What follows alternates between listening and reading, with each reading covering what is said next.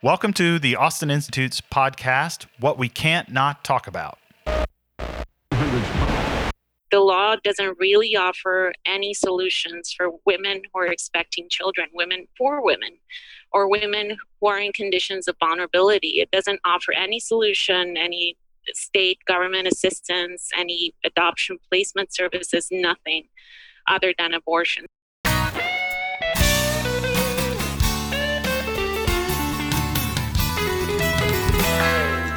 Hello, everyone, and welcome to another episode of What We Can't Not Talk About.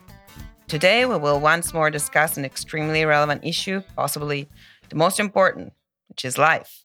And in particular, we will focus on its legal protection before birth, and we will try to understand what happened recently in Argentina, where the national legislature went far beyond exempting women from punishment for terminating their pregnancy. So to talk about this law and about some of its provisions, we have invited a true expert, Professor Ligia Castaldi from Ave Maria School of Law. Good morning, Professor. Good morning, Mariana. Thank you so much for the invitation. Thank you for accepting our invitation. And let me briefly just 2 words about you. So Professor Ligia Castaldi is originally from Honduras, where she earned her JD. She holds an LLM in international law and the law of international organization from the University of Groningen and an LLM from Harvard Law School. And I said that, Professor Castaldi, you're a true expert because your scholarship focuses precisely on prenatal rights in international human rights law, particularly in Latin America and the Caribbean. And you just published a book titled Abortion in Latin America and in the Caribbean. And also, just for our audience to know, before joining Ave Maria School of Law, Professor Castaldi worked for several international and governmental human rights agencies, including UNICEF's Regional Office for Latin America and the Caribbean, and the Inter-American Commission on Human Rights. So after this introduction that makes us, understand how honored we are to have you talk to us about this law from an international perspective, first of all, I want to ask you, what was your reaction as an international law scholar to this new law approved by the Argentinian legislature? First of all, it's an honor for me too to be able to be on your show, and I've heard several episodes and I've really liked it. So thank you for inviting me again.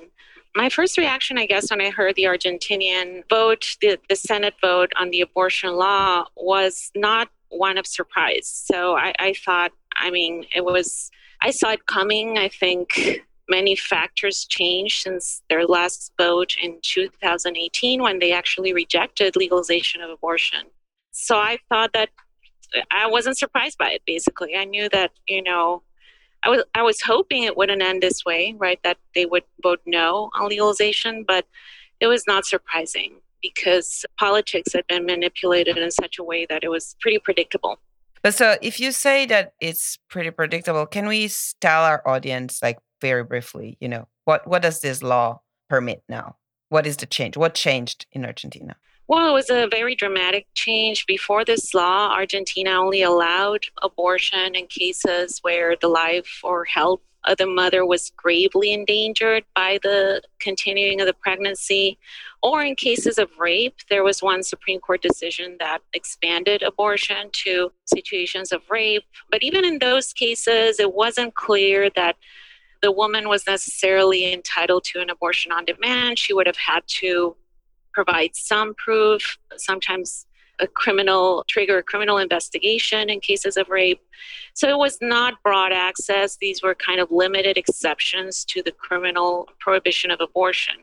This law, however, really expanded abortion access to pretty much not just the first trimester, but the first couple of weeks of the second trimester. So a woman can pretty much legally demand an abortion for the first 14 weeks of pregnancy, and is also entitled to receive an abortion anytime during pregnancy for 3 reasons. So when her life or health is endangered, for rape, or for eugenic reasons throughout pregnancy. So right now it's the most liberal abortion law in Latin America. Sorry, Professor, you mentioned eugenic reasons. Could you explain what that means?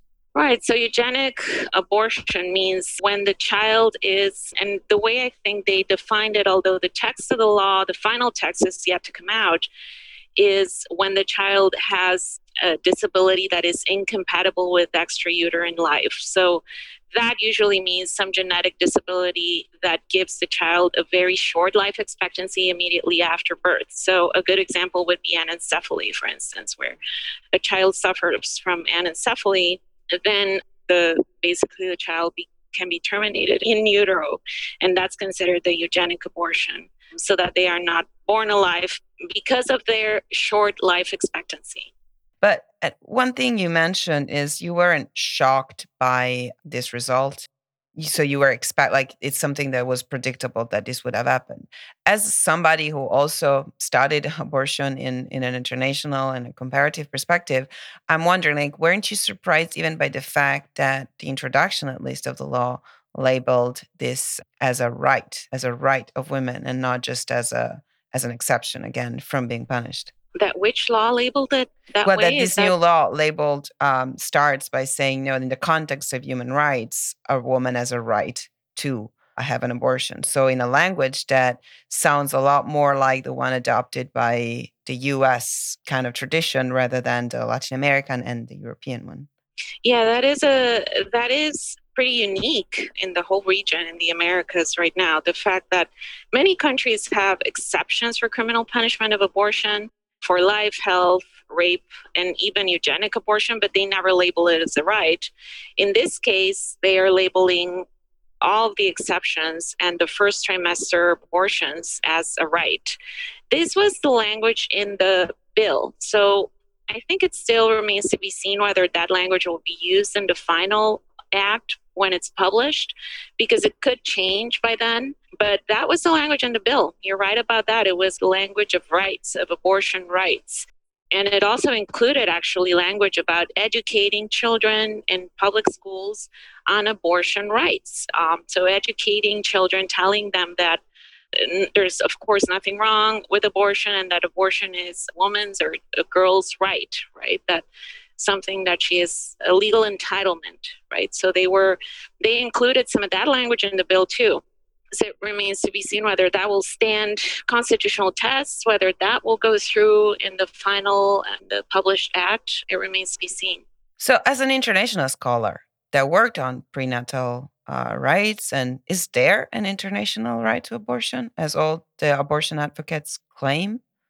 No, I would say there isn't. And there's only a handful of countries right now that refer to abortion as a constitutional right, notably the United States, of course, because of the Supreme Court and Roe v. Wade, Doe v. Bolton, etc.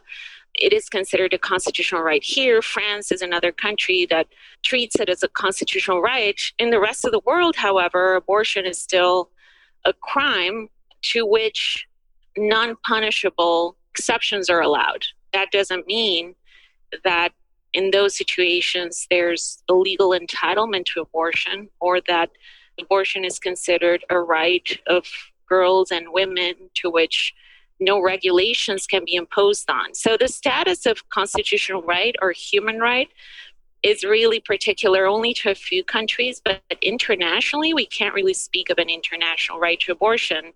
Just as the Geneva Declaration, adopted and proposed by the US and the UN General Assembly, established, that declaration established that there is no international right to abortion. I understand that about 32 countries had subscribed to it, and it's open, and they opened it up for other countries to subscribe as well. And again, because you're an international legal scholar, I found out that Argentina made a specific reservation on the Convention on the Rights of the Child, saying that for Argentina, a child means every human being from the moment of conception. And then also, you mentioned in your book, the Constitution of Argentina as another provision that was about the social security system that protects needy children and says from gestation through the end of elementary schooling. So how does that work? Can Argentina pass a law that is not constitutional in its own terms? Well, many Argentinian attorneys say that Argentina cannot do it, and that even the Constitution, which has only an indirect reference to prenatal life, nevertheless has a reference, that the Constitution prohibits this law, this overbroad kind of law that would authorize abortion on demand. So many Argentinians say that it is unconstitutional, and I think legal challenges to this law can definitely be expected. Argentina has had pro-life legislation for a long time historically. Their civil code still does, even though it was amended only a few years ago, and modern legislators included an acknowledgement of the child as protected from the moment of conception, as having a right to life from conception. So Argentina has had a long pro-life tradition, but this was a very particular historical moment, which of course had a lot to do with COVID. President Alberto Fernandez, a leftist president right now in Argentina, has had so far an administration that many Argentinians refer to as disastrous. Their poverty rates have skyrocketed, their child poverty rates have increased as well. So during COVID, he didn't really offer anything else to mothers or to women other than abortion. The law doesn't really offer any solutions for women who are expecting children, poor women, or women who are in conditions of vulnerability. It doesn't offer any solution, any state government assistance, any adoption placement services, nothing other than abortion. So in a way, it was kind of a populist decision made by a leftist government during a very difficult political time where, of course, during COVID, no public gatherings are allowed, so no public debate of the law could actually take place, or at least very little of it.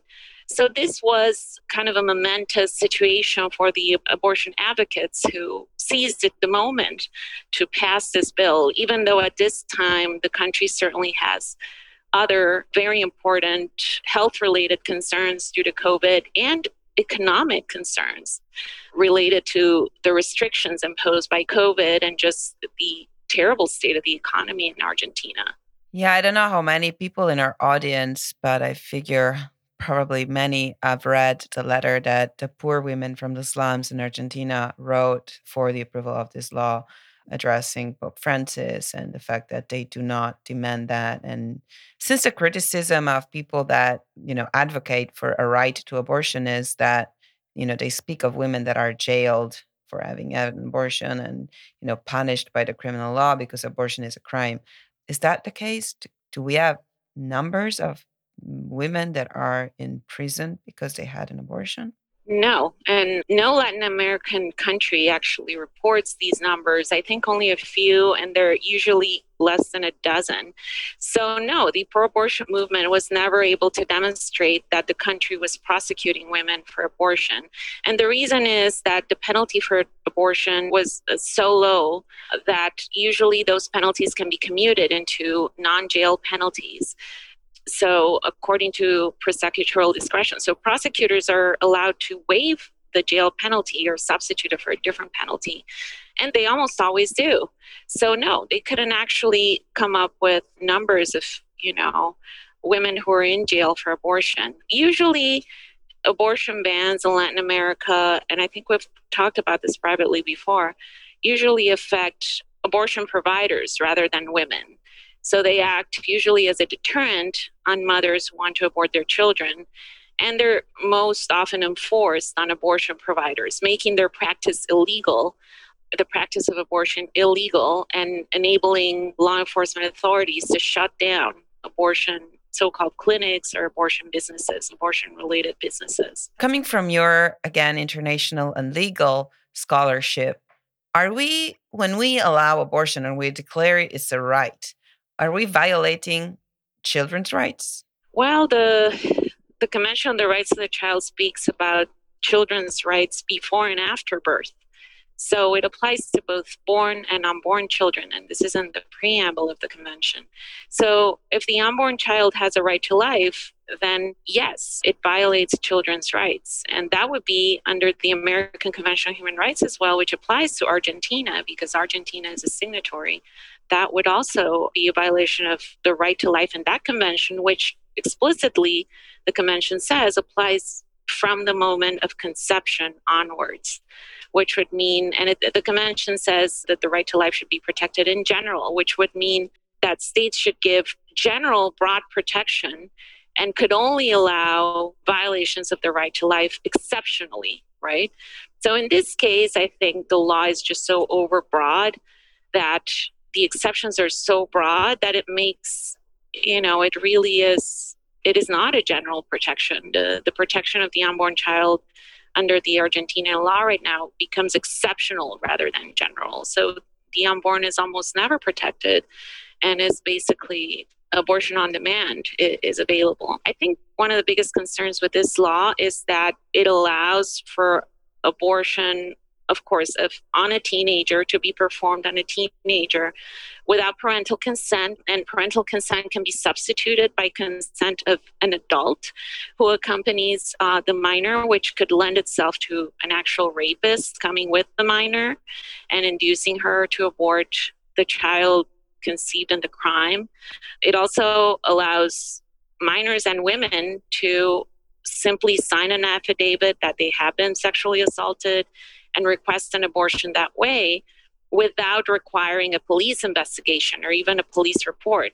So what that does is it leaves the rape in complete impunity, right? It doesn't punish the rapist. It punishes the child, right? So the child can be aborted, but there's no guarantee that the rapist will be either investigated or prosecuted. There is one egregious thing. I know that the teen abortion could be vetoed by the president on, like, in some ways, that article. And then another one that has been the object of discussion, which is the one on consensus objection referred to the hospitals. Because if I am not mistaken, what the law provides is, so some facilities can refuse providing abortion, but they still have to pay for the transfer of the woman, that requests it to a facility that would actually allow. So I would like to ask you your take on this, on the consensus objection and its protection in international law. And also, if you don't mind, to talk, since we're speaking mostly to an American audience, here they are very much used to abortion as a private service, like an offer by a product that you buy from Planned Parenthood. Let's go to an abortion clinic, you have to pay for it. But if I'm not wrong, the case in Argentina is different. It would be paid by the state, and it's a public service.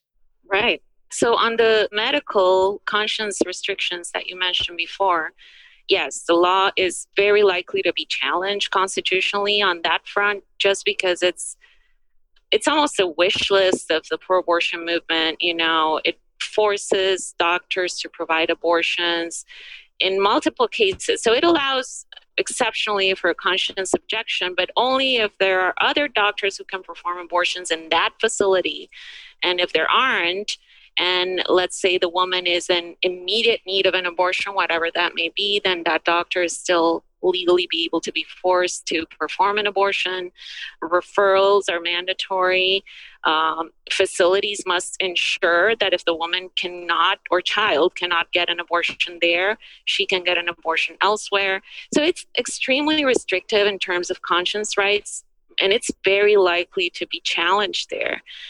And yes, it also provides for subsidies for abortion. And because Latin America in general, and I would say Argentina especially, is influenced by a great deal of just cultural Marxism in general. So the way people understand fundamental rights or human rights is when something is a human right, then the state has a duty to provide it for free, right? And to subsidize it or to provide the service directly for free. So abortion is likely to become that, exactly that in Argentina, just hours after the abortion vote by the Senate in Argentina.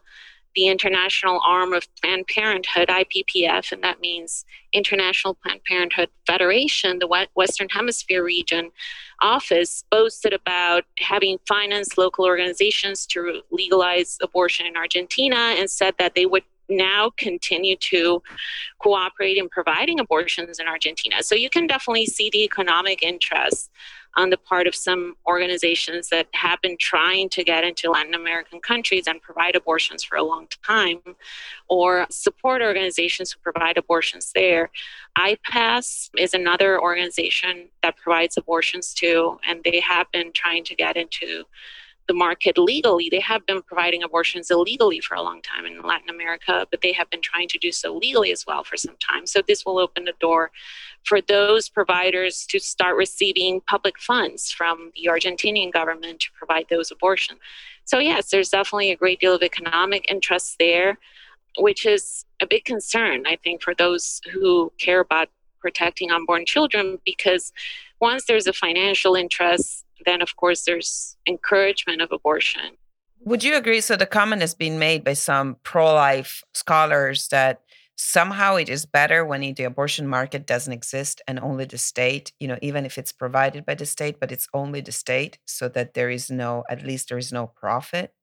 Would you agree that that is still a better solution than having private abortion clinics? Well, I guess that's the view. That's the people saying that could be the people who have this very benign vision of the state as kind of a not-for-profit company, with more transparency and paternal in a way towards its citizens. But in Latin America, the governments are very corrupt, and there are many ways to make money off the government for individual citizens, especially those involved in politics. So the fact that the government is monopolizing the business is no guarantee that it will be handled with transparency or honesty. Professor Castaldi, you probably mentioned this at the beginning, but I would like you to say something more about it.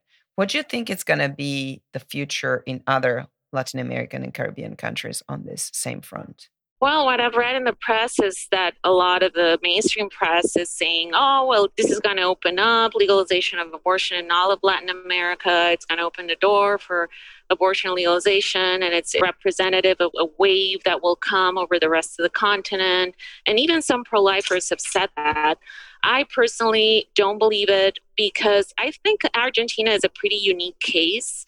It's kind of, in many ways, and Agustin Laje, who's a philosopher from Argentina, said it, that in many ways Argentina is like a laboratory, in Latin America, where same-sex marriage has been tried and now abortion has been tried.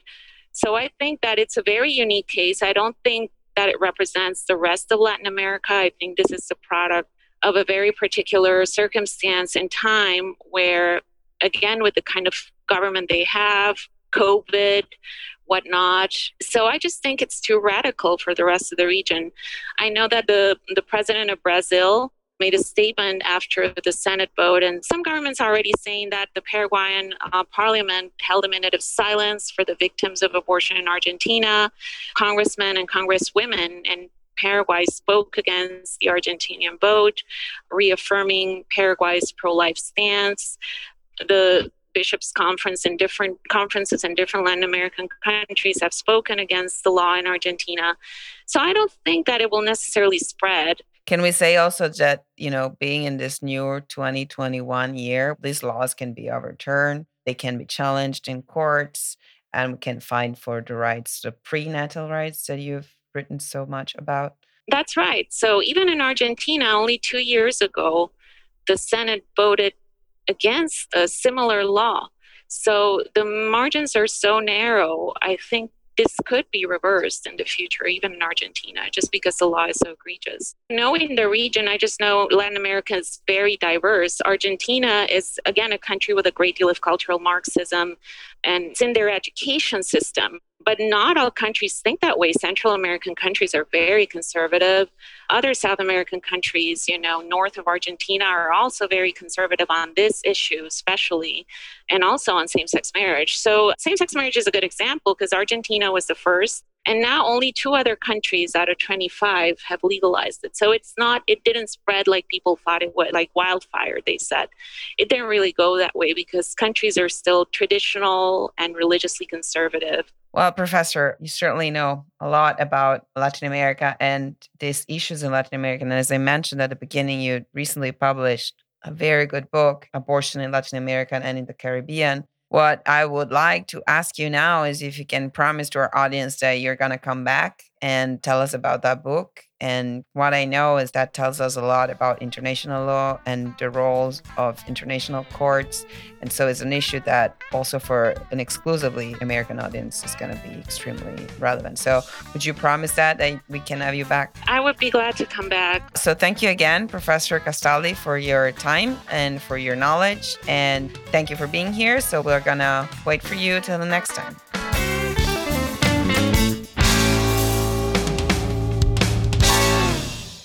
Thank you all for listening to the Austin Institute's podcast, What We Can't Not Talk About. Please share it with your friends, Please give us a 5-star rating and please donate so we can do even more.